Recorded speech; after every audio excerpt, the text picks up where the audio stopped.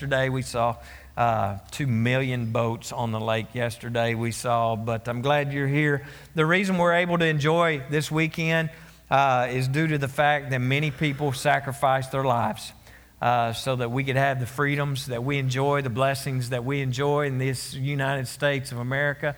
We're blessed, but our thoughts and prayers are with those families whose loved ones sacrificed and paid the ultimate price, the ultimate sacrifice, so that you and I could enjoy what we're enjoying this weekend and the freedoms that come along with that, and the freedoms for many others around our world. It's not just Americans that have benefited by the sacrifices of so many. And so our thoughts and prayers are with those families today that have made that ultimate sacrifice. If you have your Bibles with you this morning, and I anticipate some of you have your Bibles this weekend that didn't have them last weekend, Acts chapter 3.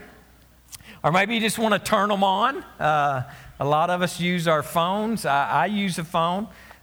People have often commented about the fact that I get up to preach without a Bible, but I've got the Word on my iPad. I read Scripture every day on my phone.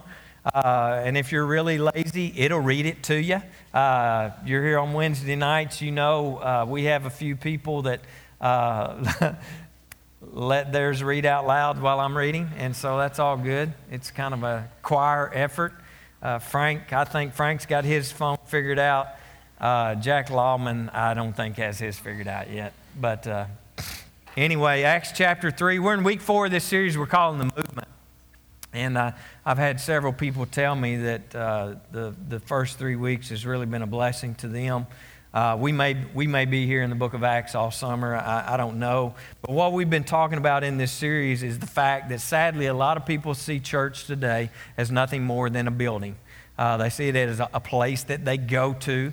A lot of people think of church and they think of it as an event that they should attend, like kind of like a social event or event that we, might have scheduled to go to on a regular basis. But what we've been talking about, what we've been seeing in our studies so far is that the church is not a place, the church is not an event, but the church is a movement.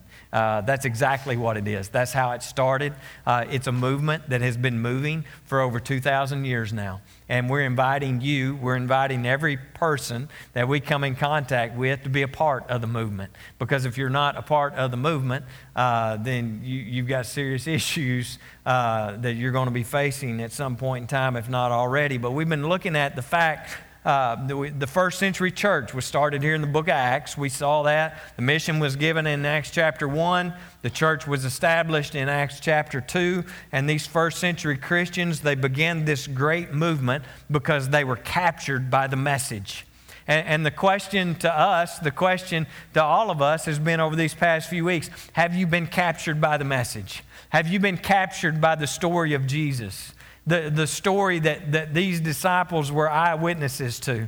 They saw the miracles that he performed. They watched him walk on this earth and live the way he lived and loved the way he loved, and then to go to the cruel cross of Calvary, to see him suffer and to die. And not only that, but to go into a tomb and then 3 days later be raised from the dead. They were so captured by this message that they were willing to go anywhere. They were willing to give anything. They were willing to do whatever it took to get this message, this story to all the world. And Jesus said, you are my eyewitnesses. You have been witnesses to what has happened here, and now it's your responsibility to get this into the hands of every human that's in this world. They have no idea how huge that task was. They knew it was big, but they really didn't understand how big it was. But they were so captivated and captured by Jesus that they were willing to do whatever it took, because they knew that every single person must know about Jesus and what he did for them and what he did for you. And 2,000 years later, that's still the task that we've been called to do. That's still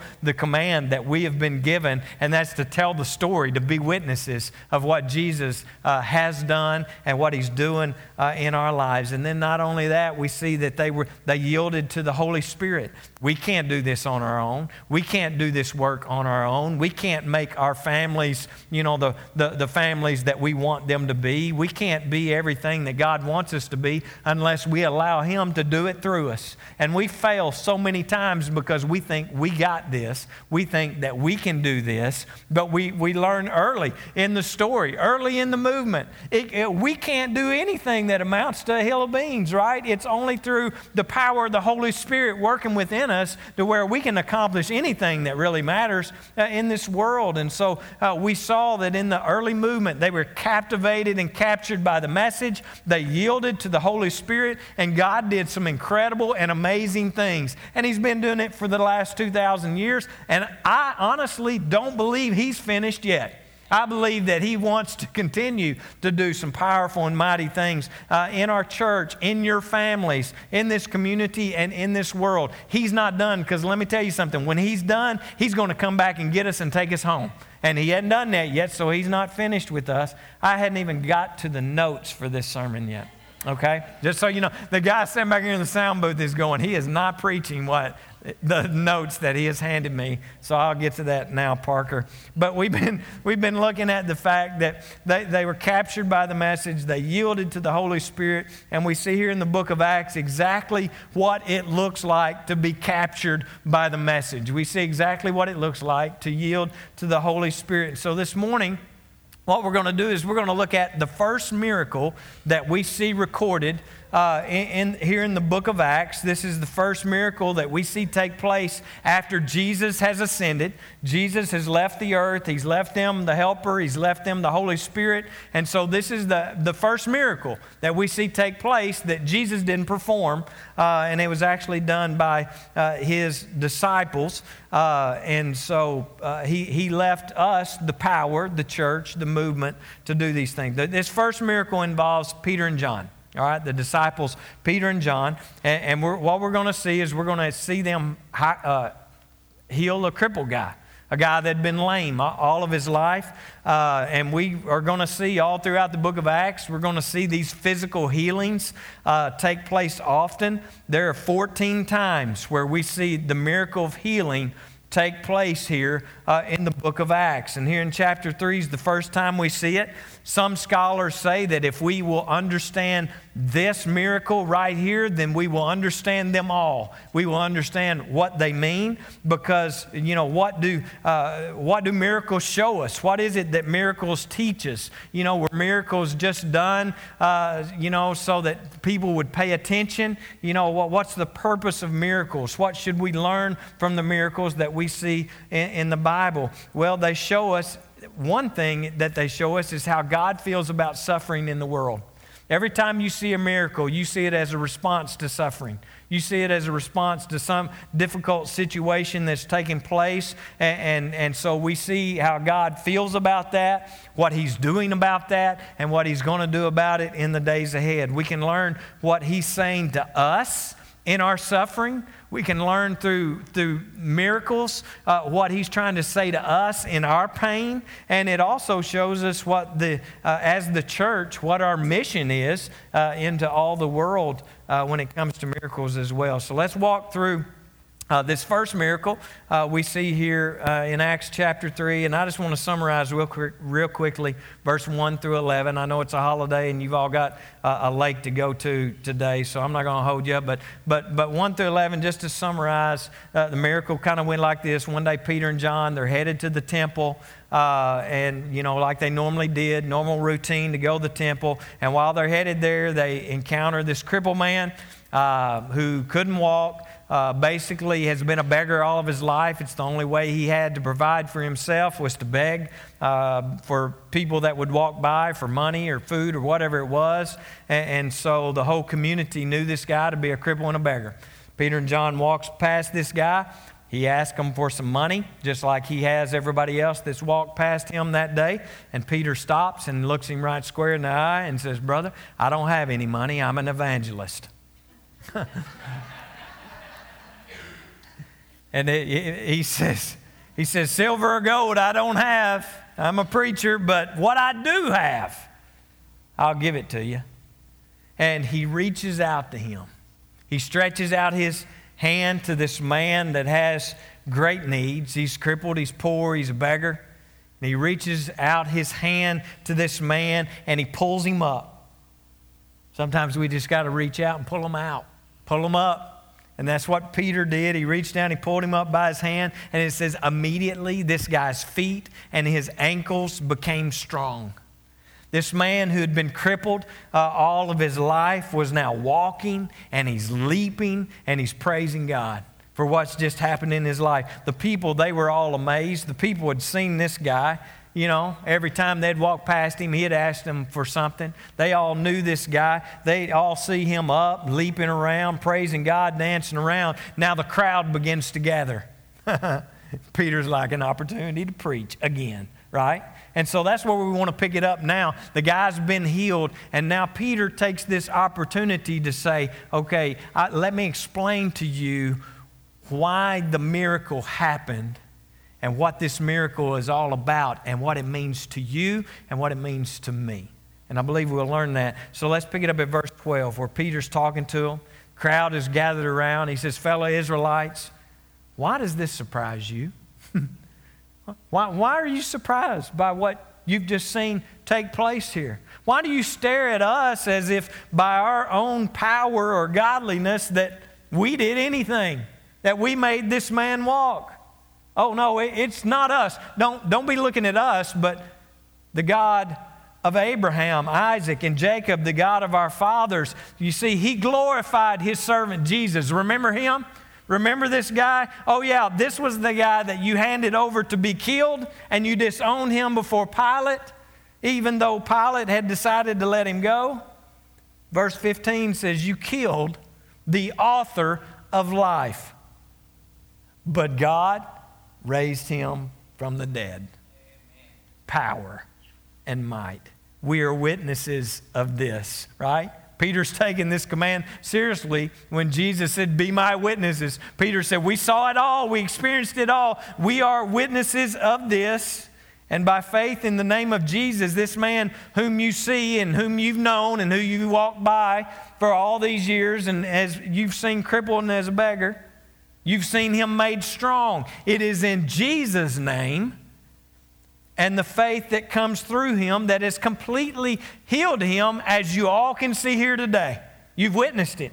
You've been a part of it. You see what happened. Verse 17. Now, fellow Israelites, I know that you acted in ignorance, as did your leaders. So repent. Repent then and turn to God so that your sins may be wiped out, that times of refreshing may come from the Lord, and that he may send the Messiah who has been appointed for you, even Jesus. Verse 21 says, heaven must receive him until the time comes for God to restore everything as he promised long ago through his holy prophets. For Moses said, the Lord your God will raise up for you a prophet like me from among your own people. You must listen to everything that he tells you. Anyone who does not listen to him will be completely cut off from their people. Now,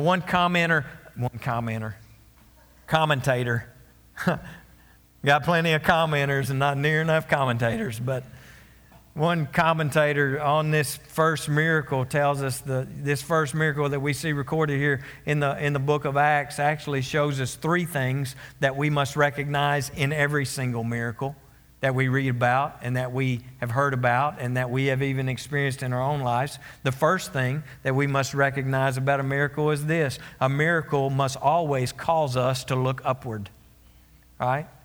A miracle must always cause us to look upward. Miracles are always God's, think about it, they are always God's authentication of who Jesus was and why he came. That's what miracles are all about, to authenticate who Jesus was and why he came to this earth. Peter says in verse 15 and 16 there again that we read earlier, you killed the author of life, but God raised him from the dead. We are witnesses of this, and by faith in the name of Jesus, this man whom you see and know was made strong. Why was he made strong? Why was he made whole? So you would see Jesus, right? That's why it was done. It was all about him. It was about no one else but Him. And us pointing you to Him so that you could see His power in this world. The miracles that we see these disciples perform throughout the book of Acts, they do it time and time again. Why did God allow them to perform these miracles? Because He was validating the beginning of this movement. This is of me. I want you to see the power that they have that comes through what Jesus did, and it all comes from me. And so it all points to Him.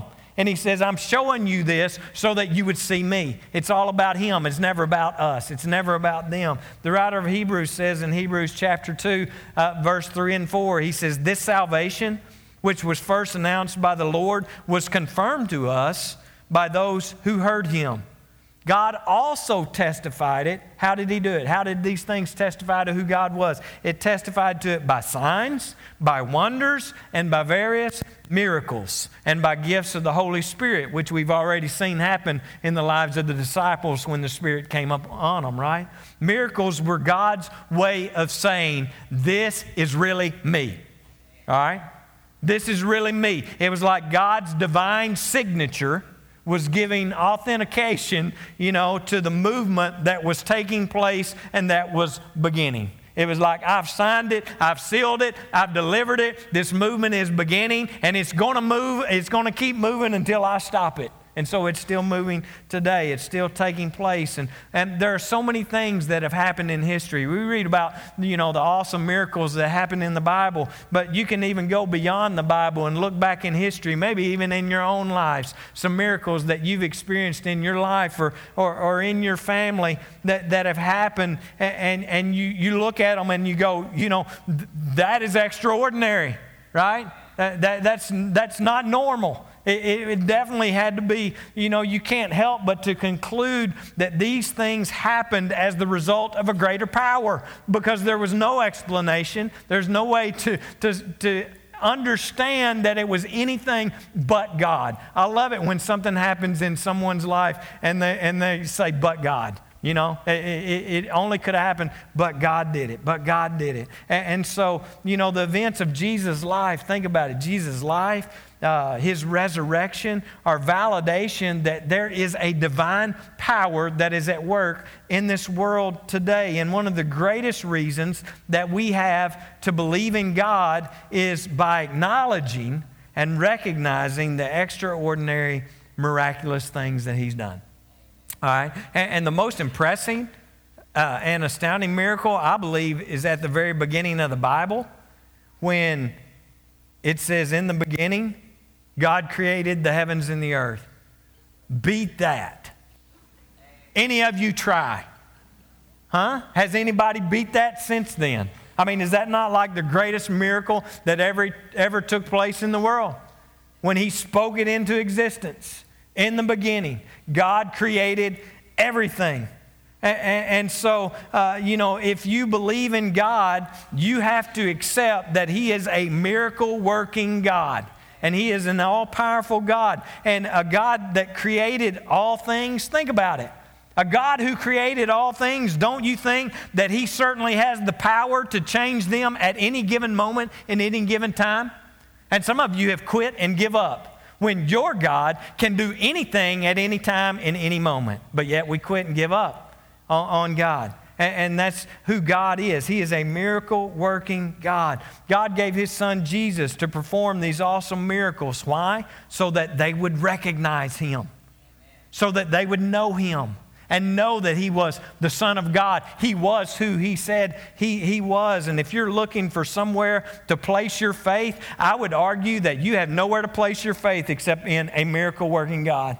A miracle-working Savior, a miracle-working Messiah, because when you encounter who He is, when you see His character, when you understand His character, you understand His power, you understand His authority over all things, that's when you will be convinced that He's the only hope that you have. You have no hope in anything except a miracle-working God. We have no hope without that. But our faith doesn't solely rest upon this watertight evidence of miracles. Our faith doesn't solely rest on that. It rests on the revelation of who Jesus is. Right? One scholar said it like this: God didn't give us a watertight argument. He gave us a watertight person. He gave us a watertight Savior. So I want to ask you the same thing that Peter asked here in the story that we looked at, that he asked this group that had gathered. Have you listened to Jesus? Because he is truly the only one worth listening to. Have you listened to Jesus? Because verse 23, Peter says here that anyone who does not listen to him will be completely cut off. So I've got to ask you the same question that Peter asked the people that had gathered around that day that had witnessed this miracle. Have you listened to Jesus? Do you understand now who he is? Yeah, you were dumb enough to kill him, but are you getting it now? Are you beginning to understand that you killed him, but now he's not dead? And this guy that you've been walking past all your life is now jumping up and leaping around here. You get it? Are you buying what I'm selling? I mean, Peter's like, are you listening? Because if you won't listen, it's going to end bad for you. You're going to be completely cut off. God declared that he was the only way under heaven to be saved. Are you listening to that? Are you listening to him? Are you a part of the movement or not? Movements move. Are you part of the movement? So this miracle must cause us to look. All miracles that we see must cause us to always recognize who they come from, where they come from, and they cause us to look upward. They cause us to look upward as followers of Jesus. It's God's authentication of Jesus and what he's doing in this world. Miracle must also cause us not only to look upward, but should always cause us to look forward. I believe anytime we see a miracle take place in Scripture or anywhere else, it should cause us to look forward to what Peter says here in verse 21, until the time comes for, don't miss this, for God to restore everything to how he intended it to be. Every miracle points us to that fact, that God wants to restore things to the way they should be and the way he intended for it to be. Don't miss this. This miracle is a sign of what is coming. It's a sign of what is coming, the restoration of all things that God has promised all throughout Scripture. He says, I'm going to fix it all. There's coming a time when it will all be restored, it will all be repaired, it will all be fixed. Miracles are just a sign of what's to come, right? And here's what's interesting. Again, these people that had gathered around, they were Jews. He's speaking to the Israelites here, so they were Jews. And we know this about the Jews. They knew their Scripture really well, right? They had the Old Testament. Many of them would have had, many of the prophets and a lot of the writings of the Old Testament, they would have had it memorized. I mean, they knew it by heart. They took great pride in the fact of how they knew the Old Testament Scriptures. So here's the deal with that. These people that had gathered around, they would have immediately recognized that the healing of this lame man that they had just witnessed, what they had just experienced and seen, this lame man who had been crippled all his life, been a beggar in their town, what they had just experienced was a fulfillment of something the prophet Isaiah said years and years ago, when he said that the lame will leap like a deer. And they just saw this take place. And I'm sure it came to some of them's mind, this is it. He's leaping like a deer, right? He's never walked before, now he's leaping like a deer. And Isaiah said this is what was to come. The prophet Isaiah explained that God was going to send a Messiah to purchase the healing of the entire world. All right? And through his work, all the pain and suffering of this earth, listen, one day is going to be reversed. All the suffering and the pain that is going on in this world one day will be reversed. These are the only two that give a rip about that. I'm going to tell you right now, I've had a little pain. I know a little bit about pain. Thursday, I had a needle about this long stuck in both shoulders with cortisone injections. I'm ready for the pain to be reversed. There's a day coming. There's a day coming, Dory. It's coming.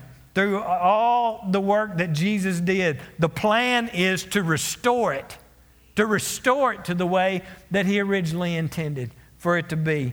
Isaiah said, then will the eyes of the blind be open, and the ears of the deaf will be unstopped. Then the lame will leap like a deer, and the mute tongue will shout for joy. Water will gush forth. Think about it. They've been living in the wilderness and in the desert, and Isaiah is trying to give us a picture of what this restoration is going to look like. He says water is going to gush forth in the wilderness. There's going to be streams in the desert. The burning sand that you've been walking on all your life, it's going to become like a pool, the thirsty ground bubbling up like springs. It's going to all be perfect. It's going to be exactly what we craved and what we've longed for. Don't miss this. This is the future.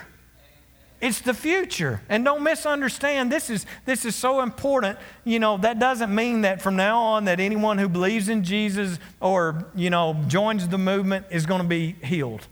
All right? That's not what it's saying. That's not what it means. It means that this healing is a sign of what is coming. It's a sign of what's to come. So when you look at these miracles and you read these miracles as you go through the book of Acts, it's a sign of what is coming if you're a part of the movement, right? Think about it. There were lots of sick people in Jerusalem, I'm sure. I'm sure there was more than one crippled man in Jerusalem that couldn't walk. Don't you imagine? There's probably more than one person there that couldn't walk in Jerusalem that day, and Peter only healed this one. Right? He didn't heal them all. He just healed this one. And it was done as a sign of the full restoration that is coming for followers of Jesus in the future. Let me give you a glimpse, Peter said. I'm just going to give you a little taste right here of what it's going to be like to be a part of this movement. And the end result is going to be that everything and everybody is going to be restored and made new. It's a sign. Not only did the apostles' miracles point upward, but they also pointed forward to the kind of restoration that Jesus is going to bring to this world. You know, Jesus' miracles that he performed when he was here, they weren't simply just impressive magic shows about how powerful he was. Right? It wasn't about, so, you know, okay, I'll perform a miracle so more people will come and, you know, put money in the offering plate. You know, it wasn't about that. It wasn't about, you know, just to bring attention to himself. His miracles weren't about that. If it was about power, if it was about wanting to impress people, why didn't he just write his name in the sky? I mean, that'd been awesome and impressive, right? Why didn't he just write his name in the sky? Or why didn't, you know, he could have made a camel disappear into thin air. He could have done some really cool things. You know, he could even help Arkansas to win a national championship in something besides track. I mean, that would truly be a miracle, folks, if we could experience this in our lifetime. But he didn't do things like that. He didn't do things like that. He didn't do it just to make people go, wow, right? Think about it. Every miracle that Jesus and the apostles performed was to stop suffering. Right? They pointed to his purpose and his saving purpose. Think about what he did. He healed leprosy, right? He cured blindness. He stopped storms. Anybody had some storms need to be stopped? He raised the dead. These were all miracles that were done to show you and I that God is no happier with the world and the condition that it's in as we are, right? I mean, he's not pleased with it. He's not happy how things are going. He's not glad that his children are suffering. He doesn't look down and find great joy that you find yourself in the mess that you find yourself in. Think about it. God didn't create the world like this. Huh? He didn't create a world with pain. He didn't create a world with sickness or blindness or disease or even death. Right? That all came through what? Sin. Huh? That all came through the corruption. It was all corrupted. It was all messed up by Satan and the corruption of sin. These miracles, don't miss this, these miracles point us to the world as God created it to be. All right? And how he wants it to be. And don't miss this, how it will be again in the future. It will be. It'll be made perfect. To those of you that are here today and you're in pain, for those of you that are here today and maybe you're suffering or going through something you don't want to go through, let me tell you something. This right here, this miracle is your greatest hope.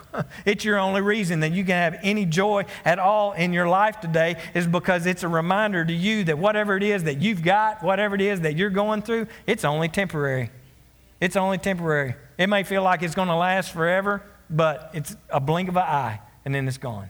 It's only temporary. And I'm sure some of you are probably familiar with a young lady. I say young, she's probably in her 60s now, Joni Eareckson Tada. A young girl that was paralyzed when she was a teenager in a diving accident. She broke her neck. She was paralyzed from the neck down. And God used a very crippled woman in a very powerful way. And when she accepted Him and she committed to allow God to use her, He's done it in some powerful ways. I just want to share something that she wrote about her situation. Paralyzed, some of you think you got it bad. Paralyzed from the neck down.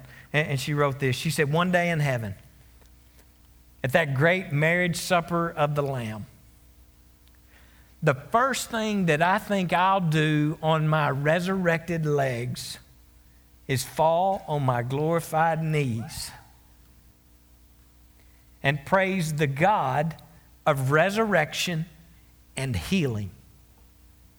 And then I'm going to get up and dance before Him with all my might." Don't miss this. She gets it. This is your future. This is your future. It's not life stinks and then you die. And we've all said it. Right? It's not that. And so I just want to ask you this morning, in light of that, do you want healing? Do you want a miracle in your life? Do you want to be restored? You want your family to be restored, your marriage to be restored? You want your health to be restored? Do you want future healing? Because don't you know that deep down you were made for that? You were made for that, to live in a world, to live in a heaven where there is no more brokenness, to live in a place where there is no more pain, there's no more sickness, there's no more death, there's no more tears. And so here's the deal, though. If you're part of the movement, you're headed for that. That's the direction you're going. If you're part of the movement, you're headed for healing. You're headed for restoration. But you must, in order to become a part of the movement, you must repent and follow Jesus Christ. You must repent and follow Him, because it's only in Him that healing will be found. That's the point of the miracle. The healing only comes because of Jesus. The only healing is going to come in your life is because of Jesus. It's the only place that it can be found, and the only ones that are going to enter into this perfect world, this place of restoration, are those who have surrendered their lives to Him and those who have followed Him on this movement that's going to take us to this perfect place. Which brings us to the last point this morning, and it's this: a miracle must always cause us to look inward. We look upward, we look forward, but we better look inward. Looking inward to our soul's need of salvation and restoration and repair. Think about it. Man's physical ailments, our problems, they point us, really? Our sickness, our cancers, all these things that we're dealing with, pain, all that, it does nothing more than just point us to the real situation that's going on, and that's the sickness of our heart. That's our heart condition in all of us. Think about it. Some people are physically blind. Ephesians says that we're all spiritually blind. You know, the physical sickness of our bodies just points us to the inward sickness of our souls. When we experience pain or sickness or whatever it may be, it should just be a reminder to us how sick our souls were and how desperately we need Jesus to heal us, to heal our souls. And I don't mean that if you're physically sick or if you're in pain that there's something that God is punishing you for. Okay, I'm not saying that, and I don't want you to misunderstand that. It's simply that physical sickness in general is a picture of the sickness of our souls. And the miracle is a message about the salvation and healing that only Jesus can bring. That's what it's all about. It's about this healing and salvation that only Jesus can bring to our whole souls. Think about this lame guy. What was the first thing he asked for when Peter and John were approaching him? What did he ask for? Money. Right? He asked for money, but Peter says in verse 6, silver and gold, I ain't got none of that. But what I have, I'm going to give you. What I do have, I give you. In other words, what you want from me appears to be good for you. You think you need money. You think right now you need food. You think what you want from me is what is good, but what I'm going to give you, so much better. So much deeper. And instead of giving him money, what did he give him? Healing. He gave him healing. He gave him, in particular, physical healing. And we're going to see later in chapter 4 that this guy ends up becoming a disciple of Jesus, which is the greatest gift of the whole story. As bad as physical suffering is, there's something worse. And that's being crippled by your sin. And as great as physical healing would be for some of us, as awesome as it would be for us not to have any pain or sickness or cancer, let me tell you something. There's something much greater than that cure, and that's the salvation of your soul. See, if Peter had said, well, I don't have any money, and to be honest with you, I can't fix your legs. I don't have the ability to be able to physically heal you. But I can tell you this, beggar. If you'll trust Jesus with all your heart, your sins will be forgiven and you will have eternal life.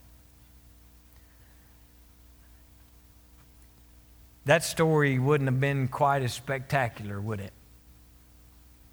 Or quite as moving as the one that we've looked at. Or would it?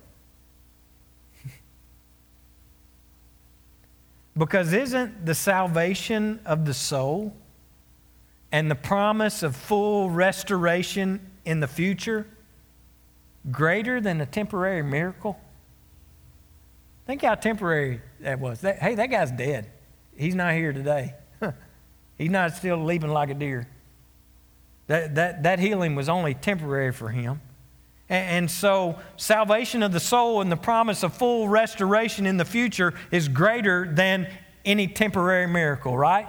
Sure it is. Think about it. This beggar sitting by the temple every day, he's looking at everybody walking in and out. Don't you know? Every day, all day. He's watching people walk in, watching people walk out.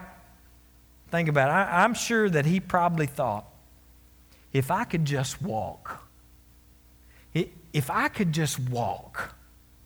I'd never be unhappy again, right?